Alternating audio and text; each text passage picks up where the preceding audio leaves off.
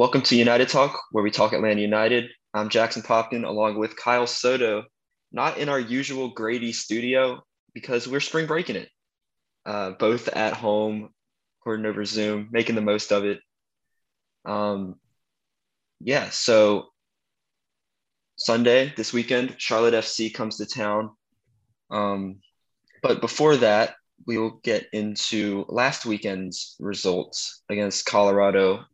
Really a tale of two Uniteds over the opening two games of the year. A great, exciting victory against Sporting Kansas City to start off with, and then just crashing back down with a 3-0 loss in Colorado. The debut of the Forest City kit was great, but the game itself, not so much. No snow in the forecast. That was probably the most exciting part, was before the game. So no orange ball appearance, disappointing. We can get into some of the match recap. To start off with, Atlanta United was very much into the game to start off with. Tyler Wolff around the 8th minute had a great scoring opportunity, probably the best of the night for Atlanta. But a great kick save from Colorado's keeper denied Atlanta the lead. And from there, Colorado worked their way back into it, very even until Diego Rubio header in the 33rd minute from close range, just past Brad Guzan, made it 1-0. And Joseph, with a chance just before the half-time whistle blew, had the ball, if I remember correctly, played to him right at the penalty marker, but couldn't really control it, couldn't put it in the back of the net, went into halftime 1-0. And then just into the second half after the restart, Rubio, this time assisting Jonathan Lewis to make it 2. And from there, Atlanta United could not find their way back in the game, despite some subs, despite Marcelino Moreno coming in, could not find their footing, get back into the game. And then in the 86th minute, Miles shown a second yellow on a really rough looking challenge. And then immediately a minute later, Andre Shinyashiki makes it 3, basically running in behind in the spot where Miles was formerly. So much to talk about, much to look forward to this weekend. We'll see if Atlanta United can return to their week 1 performance, or if the Colorado result was a sign of things to come, which is doubtful considering all the injuries. Kyle, I know you were out of the country over the weekend. So from what you've seen, any thoughts, real thoughts on this past weekend's performance? Yeah, I mean, obviously, I want to preface, I didn't see the game. I only saw the highlights, and I've looked at the stats and tried to catch up on things. I was on a cruise, so I was completely disconnected from everything, which is kind of nice. But when I did have a chance to look at, the game, I open up my FotMob app and I look at the lineup, and my first thought is like, why is George Campbell playing in the midfield? What happened? Because I had no idea what had happened with Ozzy Alonso. And today there was a report that he's back in training. He's been cleared to go, so good news on that front. But yeah, honestly, I was just really shocked. Because, the Rapids haven't had a good start to the season. They had been shut out in all of their games. So, up until the Atlanta game. And then, for Atlanta to go there and lose 3-0 is just not really what I was expecting, despite all of the, absences with the injuries and visa issues. So that was interesting to see. But yeah, the lineup really just kind of threw me off. It's like, the back line is more or less what you would expect a first choice lineup to be.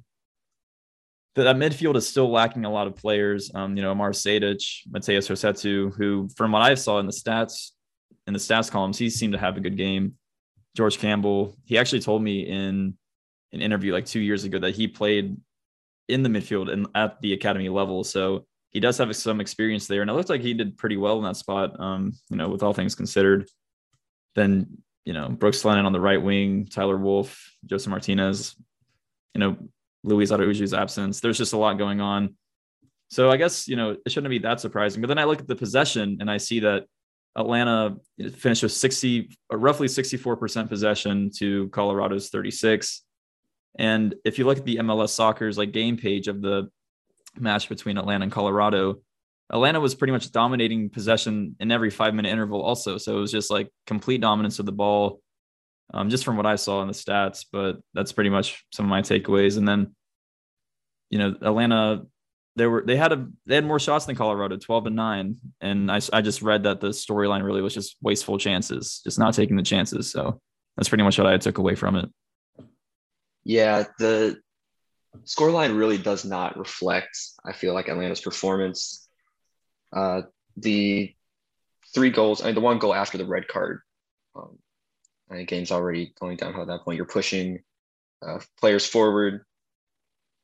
The one sort of negative performance, Alan Franco's return to the 11 didn't go ideally. The first 2 goals let in were made basically on some mistakes by him positioning wise, not sticking with his man on those crosses into the box. And we had talked last week about how the competition worked with George Campbell and Alan Franco. And I'm sure we'll see with Miles' red card this week that Franco will remain in the 11, potentially partnered with Campbell now that Miles will be suspended for Sunday. It was interesting to see Campbell in that defensive midfield role. I thought he did well in that role. He obviously didn't look uncomfortable, and he was able to push forward more, which is exciting. In week 1, he had some dribbling opportunities, and he did make the most of those. I was impressed with his ball control, dribbling ability on the back line. But for this upcoming week, wait, just want to say one thing before we move on to the preview. Yeah. I just wanted to get your thoughts on Matheus Rossetto, because I'm looking at the stats and he's near the top in pretty much every category you want him to be in. Shots, he led the team with 3 shots. Chances created, he had 2. So did Brooks Lennon, Tyler Wolff, Andrew Gutman. Top 3 for Atlanta in terms of completed passes with 57. I haven't looked at the pass maps. I'm not sure if a lot of these are just side to side or backwards, which is something that we've seen from him before. But he also completed the most final passes, he completed the most passes in the final third out of anyone on the team. So just a lot of different categories where he kind of stood out. What did you see just watching the game? What did you think of his performance? I liked his attacking ability in this game. I know he had a few crosses in. I think the cross to Joseph at the end of the first half, where they could have made it even 1 apiece, was from Rossetto. And yeah, his 3 shots all coming right at the top of the box, not afraid to have a go, especially with Moreno getting subbed on. Moreno came in and also kind of took some of the attacking brunt, really started taking it himself, pushing forward with the ball, having shots. And that's what Atlanta United needed. They were in control of possession most of the time, but the quality of the chances created just wasn't there. And for most of the game, most of the second half at least, down 2-0, if you can get a spark and you can get something going, then the comeback's on. And for Rossetto, really controlling the ball, shuttling it forward, feeding Joseph, I thought he was definitely the best player on the field for Atlanta that day. Yeah, and there's even some like defensive stat. The tackles one, he had 2 tied it with Alan Franco and Amar Sejdic, and he had 9 recoveries. Only Ronald Hernandez had more than him with 10. So it seems like even on the defensive side of the ball, in that midfield, he was doing a pretty good job. And especially considering he probably has the most experience out of anyone in that midfield trio, considering who else was in there with him. So pretty good. It's just nice to see that Matheus Rossetto, good performance from him on a pretty bad day for Atlanta. So. Definitely, yeah. Hopefully this coming weekend with the added midfield reinforcements, he can hold that position down on his own. I know before the season started, that was one of the bigger questions, was what will the midfield 3 look like for Gonzalo Pineda with all of the options he has. And with that midfield competition, Rossetto's really been standing out these first two games and really staking his claim in the starting 11. And we'll see if he can continue that as the season progresses. So yeah, moving on to this Sunday. Lots of injuries last game, and we're seeing how the recovery process has been going for Atlanta United. On Wednesday, Santiago Sosa, Emerson Hyndman, and Jake Mulroney returned to training, while Almada, Ozzy Alonso, Franco Ibarra, and Machado Chol were all absent, according to Doug Roberson, who was present. And then later in the week, on 92.9 The Game, Mike Conti, interviewing Darren Eales, claimed that he was optimistic to have Ozzy Alonso and Thiago Almada available for Sunday's match against Charlotte. And just earlier this morning, Doug Roberson tweeting out that Ozzy Alonso and Thiago Almada were in training Friday, as well as Emerson Hyndman, although he is listed out on the injury report. Alonso, Almada listed as questionable. Actually, Alonso not listed as questionable. Alonso is fully cleared. Also a statement put out by the team earlier today. Yeah, so reinforcements coming in for Atlanta.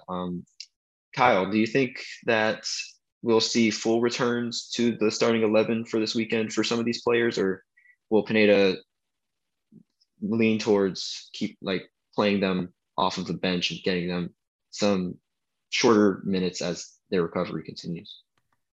Yeah, I think it's really just a case by case basis. Like, for example, Thiago Almada, he's not coming off an injury. He's coming into the team really for the first time since playing 60 minutes in Mexico in preseason. So I think for Almada, he's going to more than likely just come off the bench as a late sub, just depending on how the game goes. I mean, I'd be surprised if he starts just based on the fact that really he's only getting 2 to 3 days of training in with the team. So probably coming off the bench for him. With Alonso, I still don't really know the full timeline of what happened with everything with him in my head. So, I mean, they said that he's good to go today. So who knows if he's, been training, actually running and stuff and maintaining his fitness when he was going through this whole process. I'd love to see Ozzy Alonso return to the 11. In the ideal world, he could do that just because of the Miles Robinson absence and who would be partnered with. I prefer George Campbell to be partnered with Alan Franco in the back line. Because if not, then you're going down to, I guess, Alex DeJohn filling in that role. And I'm much more comfortable with George Campbell being in the back line. I think he did well against Kansas City. And even against Colorado, he wasn't bad. So I'd love to see that be the back line to start out with against Charlotte. And I saw that, the club put out a video of Santiago Sosa basically just saying that he was back and he's excited and ready to go. But who knows how much fitness he has. I mean, he's still recovering from that sports hernia surgery from last season. So probably not going to see him either. So I think it'll be more or less the same lineup. So hopefully with Ozzy back in, obviously Miles is missing. And then hopefully some more depth on the bench, just able to come in and make a difference. Yeah, maybe we'll see more of Dom Dwyer. He did make an appearance in Colorado as the team was looking to push forward. Didn't really get much done. No shots, 2 passes total in his 18 minutes. And then Caleb Wiley coming in I guess he played in a more attacking role as well. Came on for Brooks Lennon, if I remember. Yeah.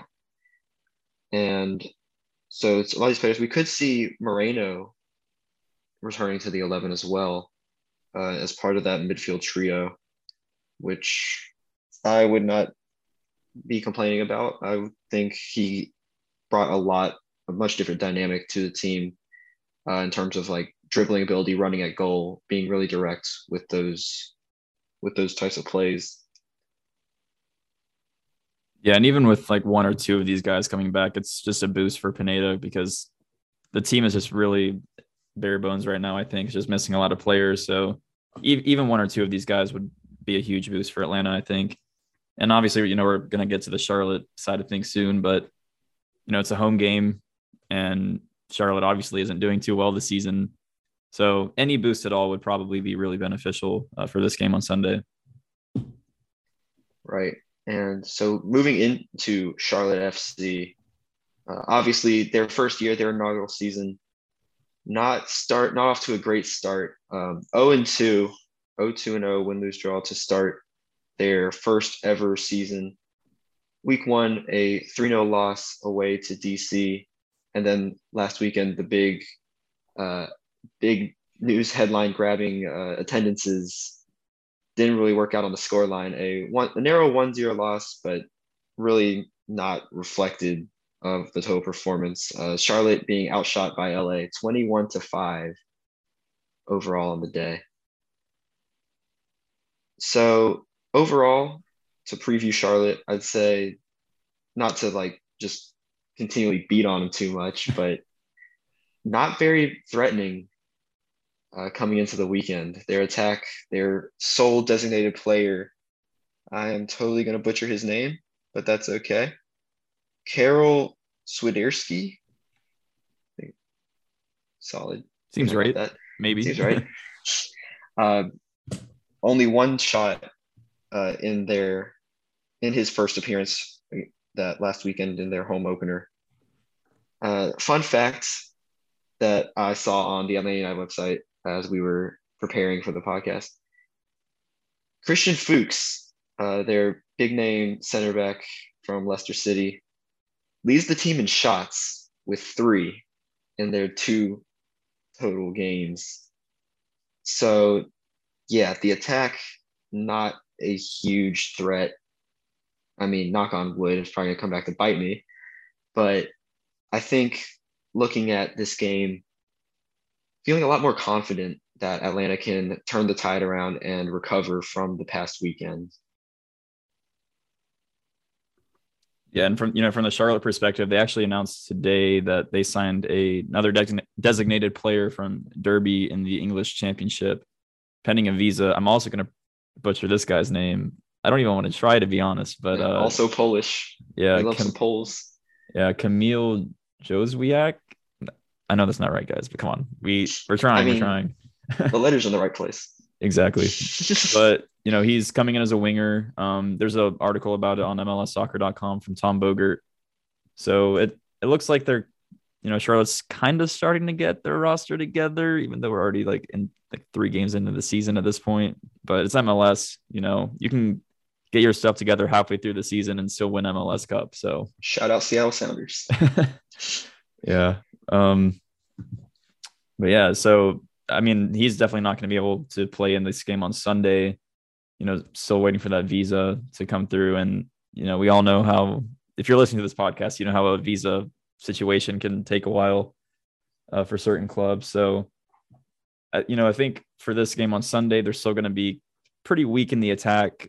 I think Atlanta will be able to afford to just go forward and take more risks because Charlotte doesn't really pose much of a threat going the other way.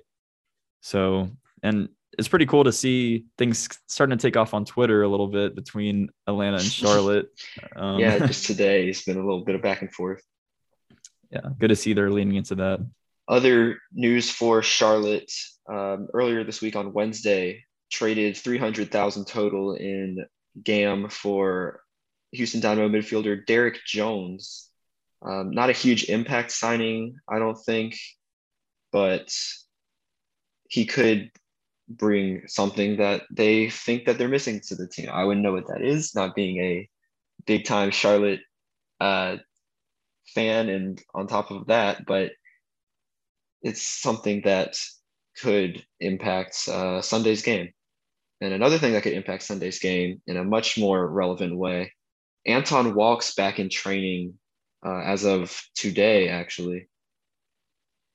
Back in Charlotte training. He hasn't featured so far, out with an injury. I'm not entirely sure what that injury is, but he returned to the training ground this morning with Charlotte and to play his former team, one that, I mean, I'd say almost ripped away from him in the expansion draft,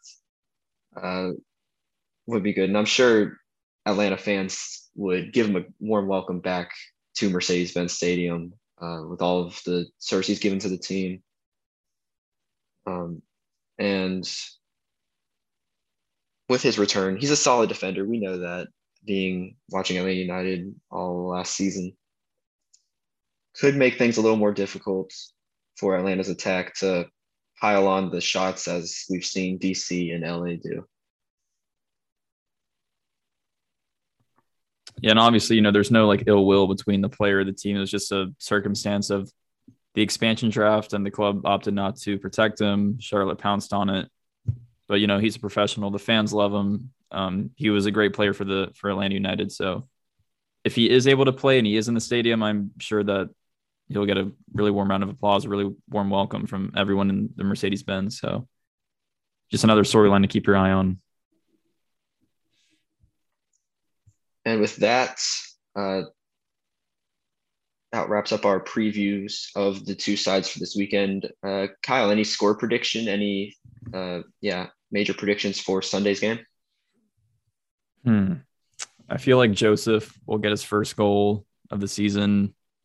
I feel like that's been kind of a talking point from what I've seen, just the fact that he hasn't scored this season yet. But no, he's Joseph Martinez. You can't count him out. He's always going to be a threat. I don't know. I want to say like, oh man, I don't know. Score predictions are tough. They're tough. I feel like Atlanta will keep a clean sheet and they'll score 2 goals. Joseph gets 1. I'm not sure who gets the other, but maybe they come off the bench. Maybe it's Dom Dwyer again. Guess we'll see. Yeah, that'd be a sight. Dom Dwyer with another goal in another home game. I would say 2-0 as well. I think Atlanta's defense can hold Charlotte to a clean sheet, which I guess my mind just goes to the Nashville game and Nashville scoring their inaugural goal against Atlanta United. But 3 games in, you think Charlotte is getting closer. And then with the absence of Miles Robinson, obviously slightly weaker in the defense. But I think, yeah, definitely that Atlanta United has the ability to shut out Charlotte at home. And I agree with Joseph. He should have, in my opinion, been able to finish that one. He had another chance against Colorado last weekend. So the service is there. Brooks Lennon and Mateus Rossetto feeding him. And then if we see more minutes from Marcelino Moreno, should definitely add to the attack. And I would say, yeah, Joseph 1, Moreno with the other. And Atlanta United walks away 2-0 back on track in 2022. I think it'll also be interesting to just see how many Charlotte fans make the journey, from Charlotte to Atlanta, because, most of the time, whenever there's a big group of away fans, they always sit in the section right below the press box, and we're able to see them cheering and chanting. So it's always really cool. So I'm just interested to see, how many make the trip down. And I know there was a pretty good amount of fans that went up to their first game in DC. So, obviously they have that traveling support that's willing to go most places. So should be a good time. It's always fun when there's a pretty significant away section, and that's another element to the stadium. Normally when Atlanta's doing well, you can't really hear them that much compared to the Atlanta fans, but it would be interesting to see that. Yeah, I love a good away section of stadium. And that's part of what made, just thinking about back to MLS Cup, so great. I was so glad it was Portland that was the opponent, because just the numbers and noise they traveled with just made the whole game experience just that much better. And yeah, I'm looking forward to seeing how many make the trip. I know Mint City Collective, and then obviously with the almost 75,000 they had present over the weekend, making headlines with that. It should be good. And they've also been, looking forward to playing Atlanta for a while. I know even Charlotte and Atlanta academies playing each other. I know like last year they played it at Bank of America Stadium and like live streamed it just to sort of further nudge along that Atlanta-Charlotte rivalry. And then also the whole king and queen, and then like there's some similarities in the logo as well, which is in the logo design. So kind of interesting. The rivalry, can't quite call it a rivalry yet, still early on, but Yeah, we're not falling for it, MLS. We're not going to call Yeah. every team. We're not going to call every game a derby, every team a rival. It's not going to happen. But Any team within driving distance. exactly.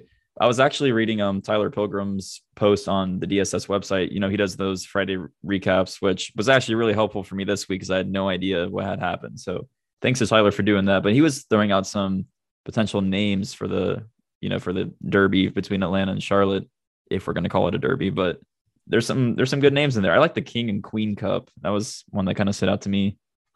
The Cola Cup, the Deep South Derby, the Deep Fried Derby. So there's a lot going on. So the cool names are half of the derby, I guess.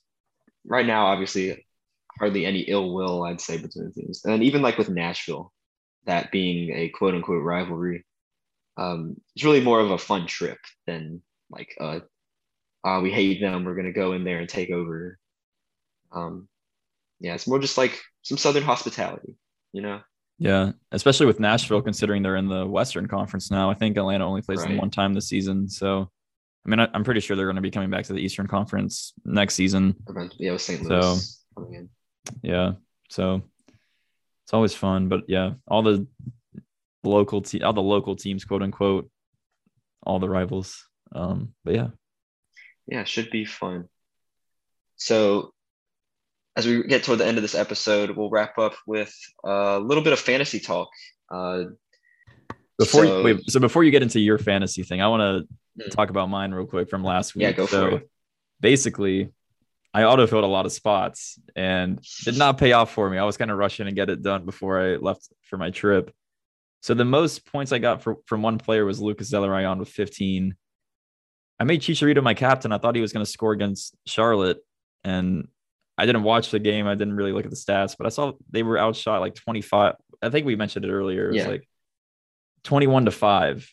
So that could have been helpful if Chicharito had scored, but not as clutch as he was in week one. So, like, how did last week go for you and for your fantasy team? yeah. I also banked on Chicharito and Carlos Vela. Yeah, Chicharito with a whopping 3, Vela with a whopping 1. I think he got subbed out at halftime. So not great performances from them in terms of fantasy. Overall, like 80 points. Can't really complain. I had Lucas Celerano as my captain, so that doubled his 15 up to 30, which was good for me. And then yeah, Carl's heel, always a good pick, no matter the opponent. He's usually good. His floor is pretty high for some double digits. Um, but as for this week, the games I'm looking forward to, I'm really going to just bank hard on specific matches. And for me, the ones that are really tasty, Orlando hosting Cincinnati, LAFC away to Miami, Columbus hosting Toronto, and then, of course, Atlanta hosting Charlotte, all look like good opportunities to rack up points for attackers and defenders. Obviously, Charlotte hasn't scored yet. Miami has given up, I don't even know how many goals, like 9 goals through 2 games, something crazy like that.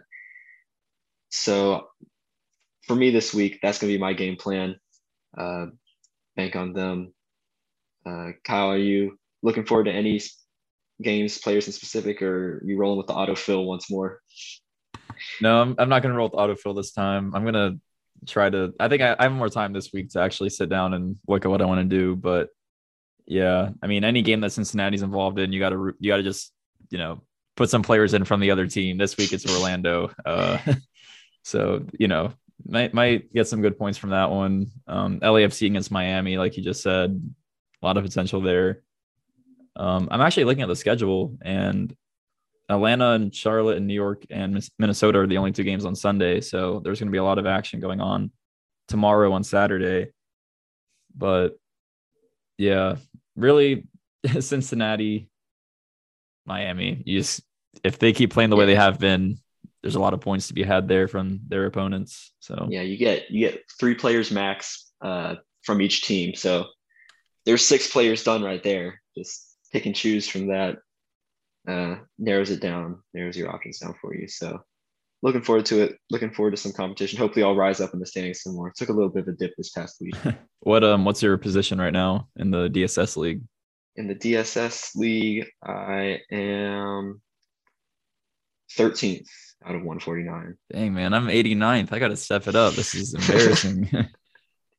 What about the overall MLS league? Overall, we're looking at 346. Dang, man, you are killing it. I'm at 5,344. So this is pretty embarrassing. Gonna have to step it up. Still time. Still time.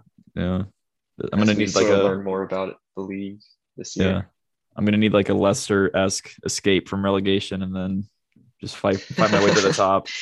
So just to wrap up this week with our shout out of the week, just probably the one of the best tweets I saw over the weekend. Underneath the MLS tweet with the final result from the Colorado game, there's a reply from one account saying the Rapids paid the refs, which, yeah, maybe a little salty. Maybe the account's not even from an Atlanta fan, so tweet's not from an Atlanta fan. So, but the reply to it, hilarious. Judgmental Jim on Twitter replies to the claim that the Rapids paid the refs with, "Bro, we don't even pay for players," which just really adds salt to the wound on the 3-0 result, but just the perfect response to that. And so, yeah, shout out to you, Judgmental Jim.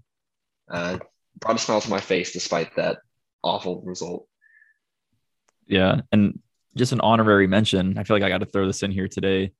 We mentioned it earlier, but Atlanta United is kind of stepping up the banter a little bit between them and Charlotte. If you go to atlutd.com/media/policies, you're in for a surprise. It's pretty funny. They also tweeted out something. I think Charlotte first tweeted something out saying, it's, how Atlanta has the 5-stripe. What is it again? I'm blanking. 5-stripe Friday. Yeah, 5-stripe Friday. Charlotte is trying to start their own For the Crown Friday, and Atlanta got in a little cheeky joke there. So check that out on Twitter. It's pretty funny to just kind of see the team showing a bit more personality on the timeline. I think it's always pretty funny when two teams are kind of going back and forth. So that's something else to keep an eye on in terms of the culture, the good times between the two teams online. So. Yeah. It's no billboard in the opposing team city, but it's always fun to see. So yeah, just to wrap up, Atlanta United and Charlotte FC facing off on Sunday afternoon, 4:30. You can watch it on Fox Sports 1, Fox Deportes. Kyle and I will both be present for that. Should be a lot of fun. We'll see if Atlanta United can right the ship, get back to winning ways. Thanks y'all for listening as always. Really appreciate it, and we will see y'all next week.